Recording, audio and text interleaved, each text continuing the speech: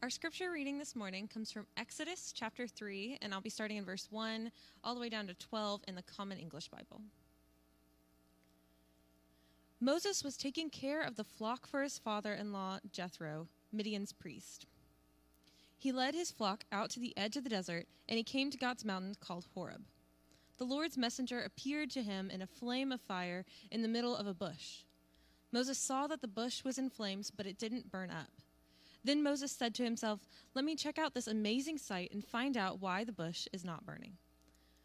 When the Lord saw that he was coming to look, God called out to him from the bush, "Moses, Moses." And Moses said, "I'm here." Then the Lord said, "Don't come any closer. Take off your sandals because you are standing on holy ground." He continued, "I am the God of your father, Abraham's God, Isaac's God, and Jacob's God." Moses hid his face because he was afraid to look at God. Then the Lord said, "I've clearly seen my people oppressed in Egypt. I've heard their cry of injustice because they're slave masters. I know about their pain. I've come down to rescue them from the Egyptians in order to take them out of that land and bring them to a good and broad land, a land that's full of milk and honey, a place where Canaanites, the Hittites, the Amorites, the Perizzites, the Hivites, and the Jebusites all live. Now the Israelites' cries of injustice have reached me. I've seen just how much the Egyptians have oppressed them. So get going. I'm sending you to Pharaoh to bring my people, the Israelites, out of Egypt." But Moses said to God, "Who am I to go to Pharaoh and bring the Israelites out of Egypt?" And God said, "I'll be with you, and this will show that I'm the one who sent you. After you bring the people out of Egypt, you will come back and worship God on this mountain." The word of God for the people of God. Thanks be to God. There. Like I'm at a meeting of all these people that don't turn their mics on. I'm Steve Hyduke. I left my mic off. I'm Steve Hyduke. For all of those in streaming world, pastor appointed here at Ovilla United Methodist Church. I'm glad you're here worshiping with us this morning. I'm glad the band is back together. Isn't that a line in a movie someplace? Was it the Blues Brothers that went to get the band back together? Okay, some of you are old enough to get that one. Yeah, the first time, this next Sunday, I think, marks the actual year to the day that we didn't do this anymore. So this has been exactly 1 year. And it's been a year of difference and change, some confusion, some sadness, some frustration, some anger. But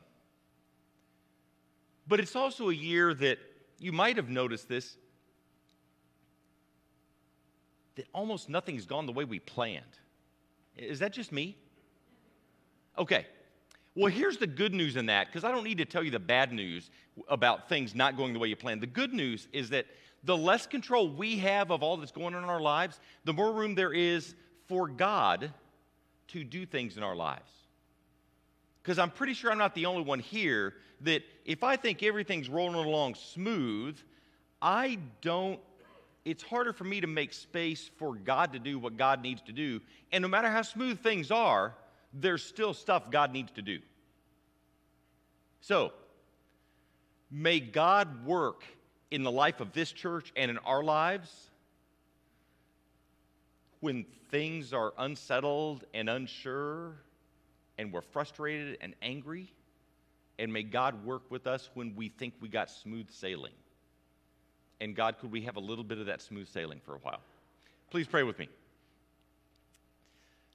Good and great God, may the words of my mouth and the meditations of our hearts be pleasing in your sight, because, God, you are our rock and our Redeemer. Amen. So my first car was a 1965 Ford Fairlane. It was not really mine. It was something that my brother and I got to share. He's just 14 months older than I am. And one of the first things we did on this car was we got a honk if you love Jesus and put it square in the middle of the bottom of the back window. So people started honking at us. So one of the next quick things we did quickly with the car was take the bumper sticker off, because I will confess, I did not always remember why people were honking, and they seemed to be honking a lot. So my response to people honking at us in the 65 Ford Fairlane was not always all that good. So rather than cripple the witness of having a Honk If You Love Jesus bumper sticker on the car, I think I remember we took it off pretty quickly, or maybe I just wasn't allowed to drive. But if you know 65 Ford Fairlane, I mean, there was room under the hood that you could climb in there and have lunch. There were big chrome bumpers on the front and the back. And there was not, when you looked in the mirror, and there's only one side mirror, there was not a thing that said, objects in the mirror are closer than they appear. You just had to take it like you saw it. I like to tell that bumper sticker story. I don't know if I've already told it here or not. But, you know, we get stories in our lives that we learn something from, and so we want to share them with other people. I'm not the only one, and it's not just old people, young people who might be listening. It's not just old people. In fact, if you're old enough to still be following this message, you're old enough to have some kind of memory in your past that you've learned from. So, if I start to tell a story, and you've heard the story before, feel free to stop me. Now, I don't so much mean that while I'm preaching, although it's happened before. When I was chaplain at the Methodist Children's Home in Waco, I started a message one Sunday morning with a story, okay? And the chapel's full of at-risk adolescents and somewhat at-risk staff, but that's a different story. So I started into the story, and I kid you not, 5 seconds into the story, about halfway back on the stage right side, I hear about this loud, "You already told us that one." One of the great things about serving at the Methodist Children's Home, it was a congregation full of people that didn't know how you're supposed to behave in church.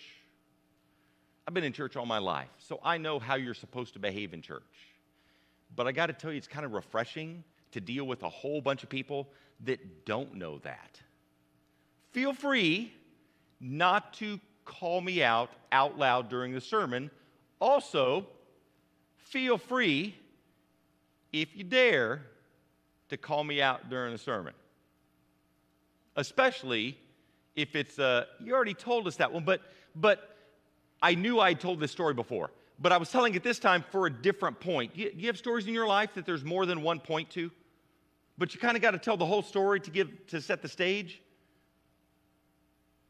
And those multiple different points don't always go together in the same sermon, so you have to tell the story again.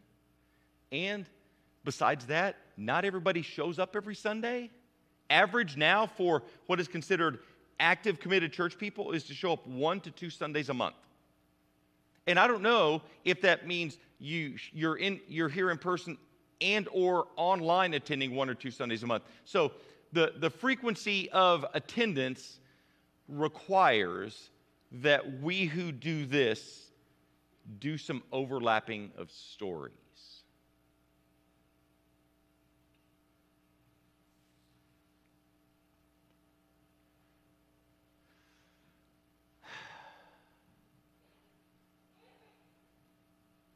You got a little bit of the story of Moses this morning in the reading that Julia read, and did you catch how smoothly and seamlessly she went through the names of all those ancient Near Eastern peoples?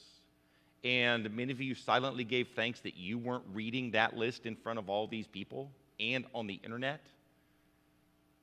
I never picked scriptures like that on purpose, but I was grateful that the scripture picked this week had those things, and that Julia was able to handle that like a professional, which might go into the list of stories that I have to tell. I don't know. But I want to invite you to think about all the stories that you have to tell and how you're carrying them with you. Because we all do carry these stories with us.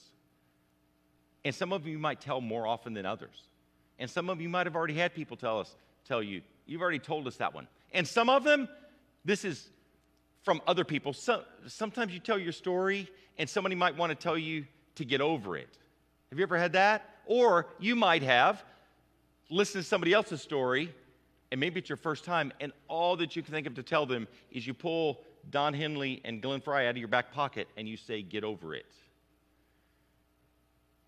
Except, I want to talk to you this morning about leaving your past behind, but I explicitly do not want to tell you to get over your past. Because I've learned that telling somebody to get over it is almost never useful. And I remember this now that I'm an old enough person to tell other people to get over it, that I bet old people told me to get over it sometimes when I was young too. But I don't know that for sure because I didn't listen to them. Which is probably a good lesson for us all because I bet you didn't listen to them either. So all the things that we don't want to listen to other people tell us, maybe we could just stop telling them those things too. So I want to talk to you this morning about how much you're looking in the rear view mirrors of your life. Because sometimes, if we're honest, we catch ourselves looking way too much in the rear view mirrors of our lives and not looking forward about what's coming ahead. And I want to argue this, that leaving the past behind us is one of the most important and maybe one of the most redeeming and healing aspects of following Jesus, which is what we're about, right? The sermon series for this month is, or for this series, Lent, is the journey of following Jesus. So we're looking at following Jesus as a journey, because following Jesus is not an event. It's not something that happens to you at one point in your life and then everything's set. Following Jesus is also it's a journey that has a destination. And the destination of our journey of following Jesus is Jesus himself. The destination of our journey is not heaven, because if we get focused on heaven, it's easy to lose sight of Jesus. But if we focus on Jesus, we cannot and will not miss out on heaven. So then last week, I added talking about our journey and what we have to pack, and it's real easy what Jesus tells us to pack for our journey that is following Jesus, and that is nothing. We are, as people who follow Jesus, expected or required or commanded to have the kind of relationships, to be the kind of people who would have relationships with people to whom we're sent to share the good news, that they may or may not want to hear the good news, but they at least treat us well enough that we don't have to carry stuff for ourselves. We don't have to carry extra clothes. We don't have to carry food. We don't have to carry a bedroll. We're to have the kinds of relationships with people that we're sharing the good news with that we can rely on and trust them to provide these things. So we talked about what we have to carry. This week, I want to talk about what to leave behind, what not to carry with you. And the thing, if you have not already gotten there, to leave behind is your past. Don't carry your past with you. Although, I'm not saying don't carry the life lessons that you've learned over the years with you. I'm saying don't let all that other stuff, the regret, the voice that tells you that some event in your past life defines you, the voice that tells you if only you had or you should have, all that aspect of the past, let it go. Because you don't need it and it does not help you follow Jesus in any way. I mean, imagine you're Moses. In this story, in Exodus chapter 3, you're out tending your father-in-law's flock. And God says to you, not just some random God, but the God. There were a lot of gods in those days. There are arguably a lot of gods in these days. But this God that came to Moses identified himself as the God of your ancestors. And he says to you,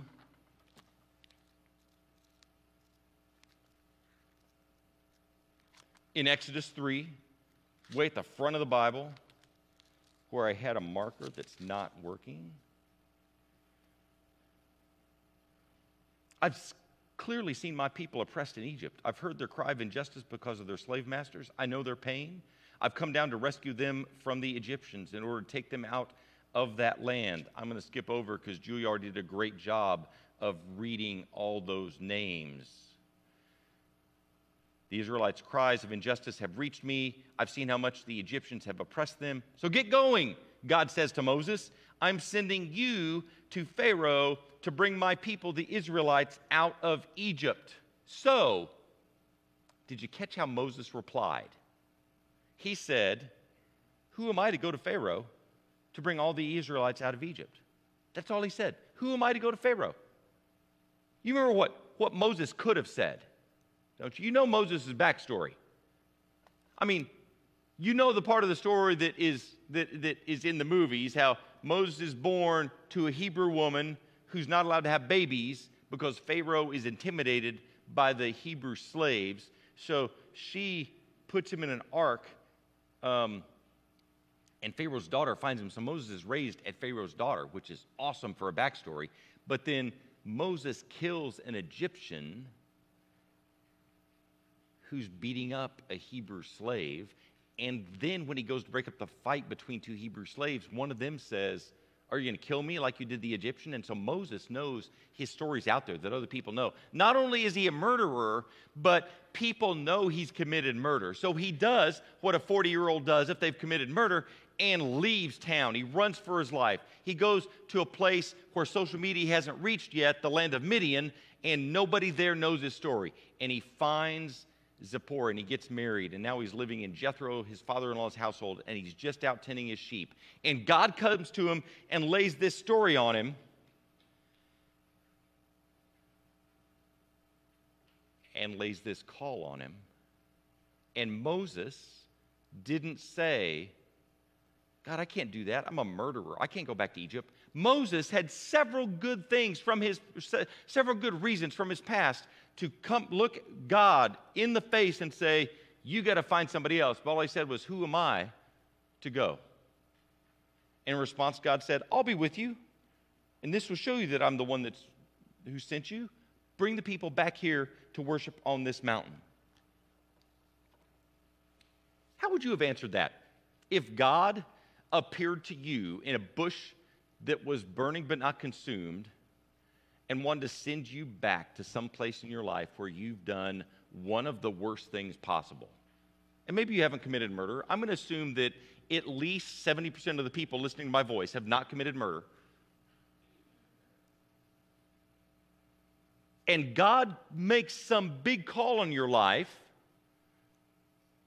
Do you throw up all kinds of excellent excuses? Because let's face it, most of us have plenty of excellent excuses not to do whatever God's calling us to do.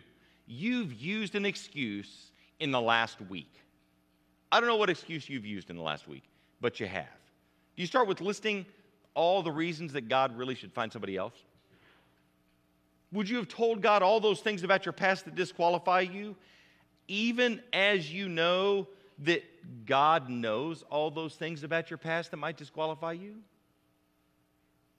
I mean, whenever God makes a call in your life, God knows all of you better than you do, and God is calling you. When we remember our past, but we aren't ruled by our past, then it doesn't get in our way of following Jesus. I think it's clear in this story that Moses remembered who he was and what he had done, but he didn't let it get in the way, really, of him following God and doing what God wanted him to do. We can't let our past get in our way. I fought and struggled with the call to pastoral ministry for years because there was this one aspect of it that just creeped me out and scared me to death. There was no way I can stand in front of a bunch of people and talk in any meaningful way. And I'd like to think God knew better.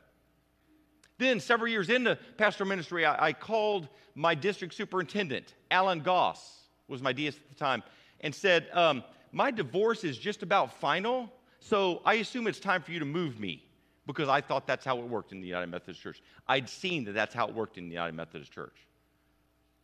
A generation before that, a divorce meant you're out of ministry in the United Methodist Church. My DS told me, things don't always work that way anymore. I stayed in that appointment for 2 more years. Relatedly, I had miserably failed at a marriage, crashed and burned in my first marriage, man. Maybe crashed and burned in raising a child. I guess as long as our children are alive, the jury's still out on that, right? And yet, God was not finished. I had to find ways to acknowledge my past, but not let it rule me. And somebody here might be thinking, yeah, but if you really knew me, if you knew me as well as I know me, if you knew all the stuff, not just that the really significant people in my life know, but the stuff I haven't even told them, if you knew all these things, then you'd understand why following Jesus for me is showing up at church 1 to 2 times a month, because that's what committed people do. But other than that, man, we got people in the band, we got people on the church staff, we got other Christians. I can just live vicariously through them if you really know me. But see, God knew all these things about Moses and called him.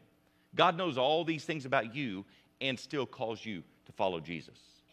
This isn't just a Moses and you. You remember David, right? David, the man who the Bible says is a man after God's own heart, a man who committed rape on a married woman and then had her husband killed to cover it up, is a man after God's own heart.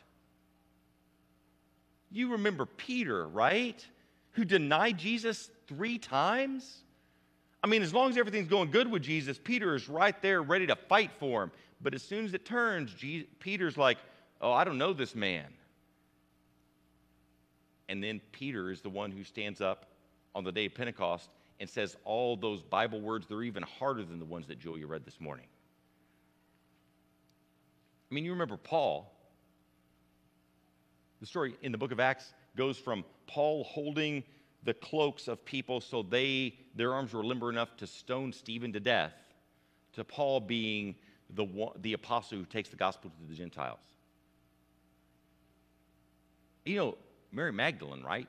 Who goes, as legend has it, from being a prostitute to being the one person that all 4 gospels tell us was the first person at the empty tomb on Jesus' morning.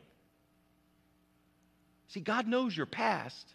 And it's not that God doesn't care about your past, it's that God doesn't let your past determine your present or your future.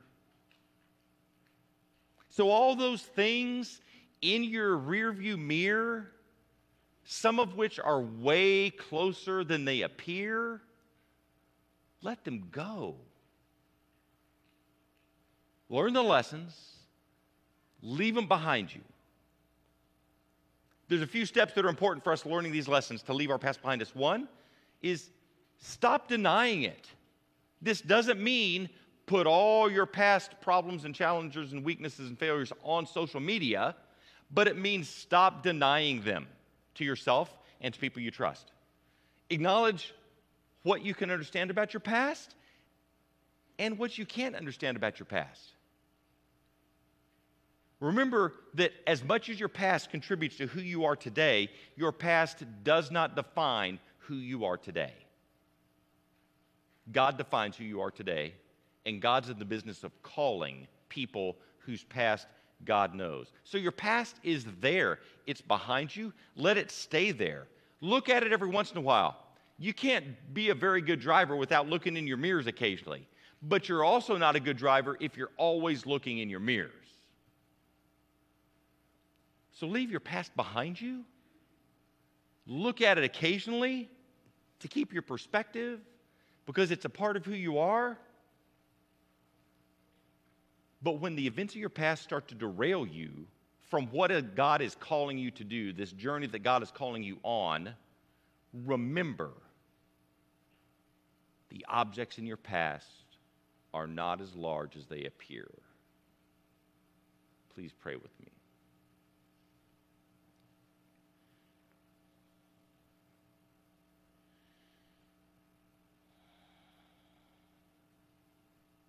God, help us give our pasts to you, especially, God, the part that we hold against ourselves, the parts of our lives that still stir up regret and anger and frustration.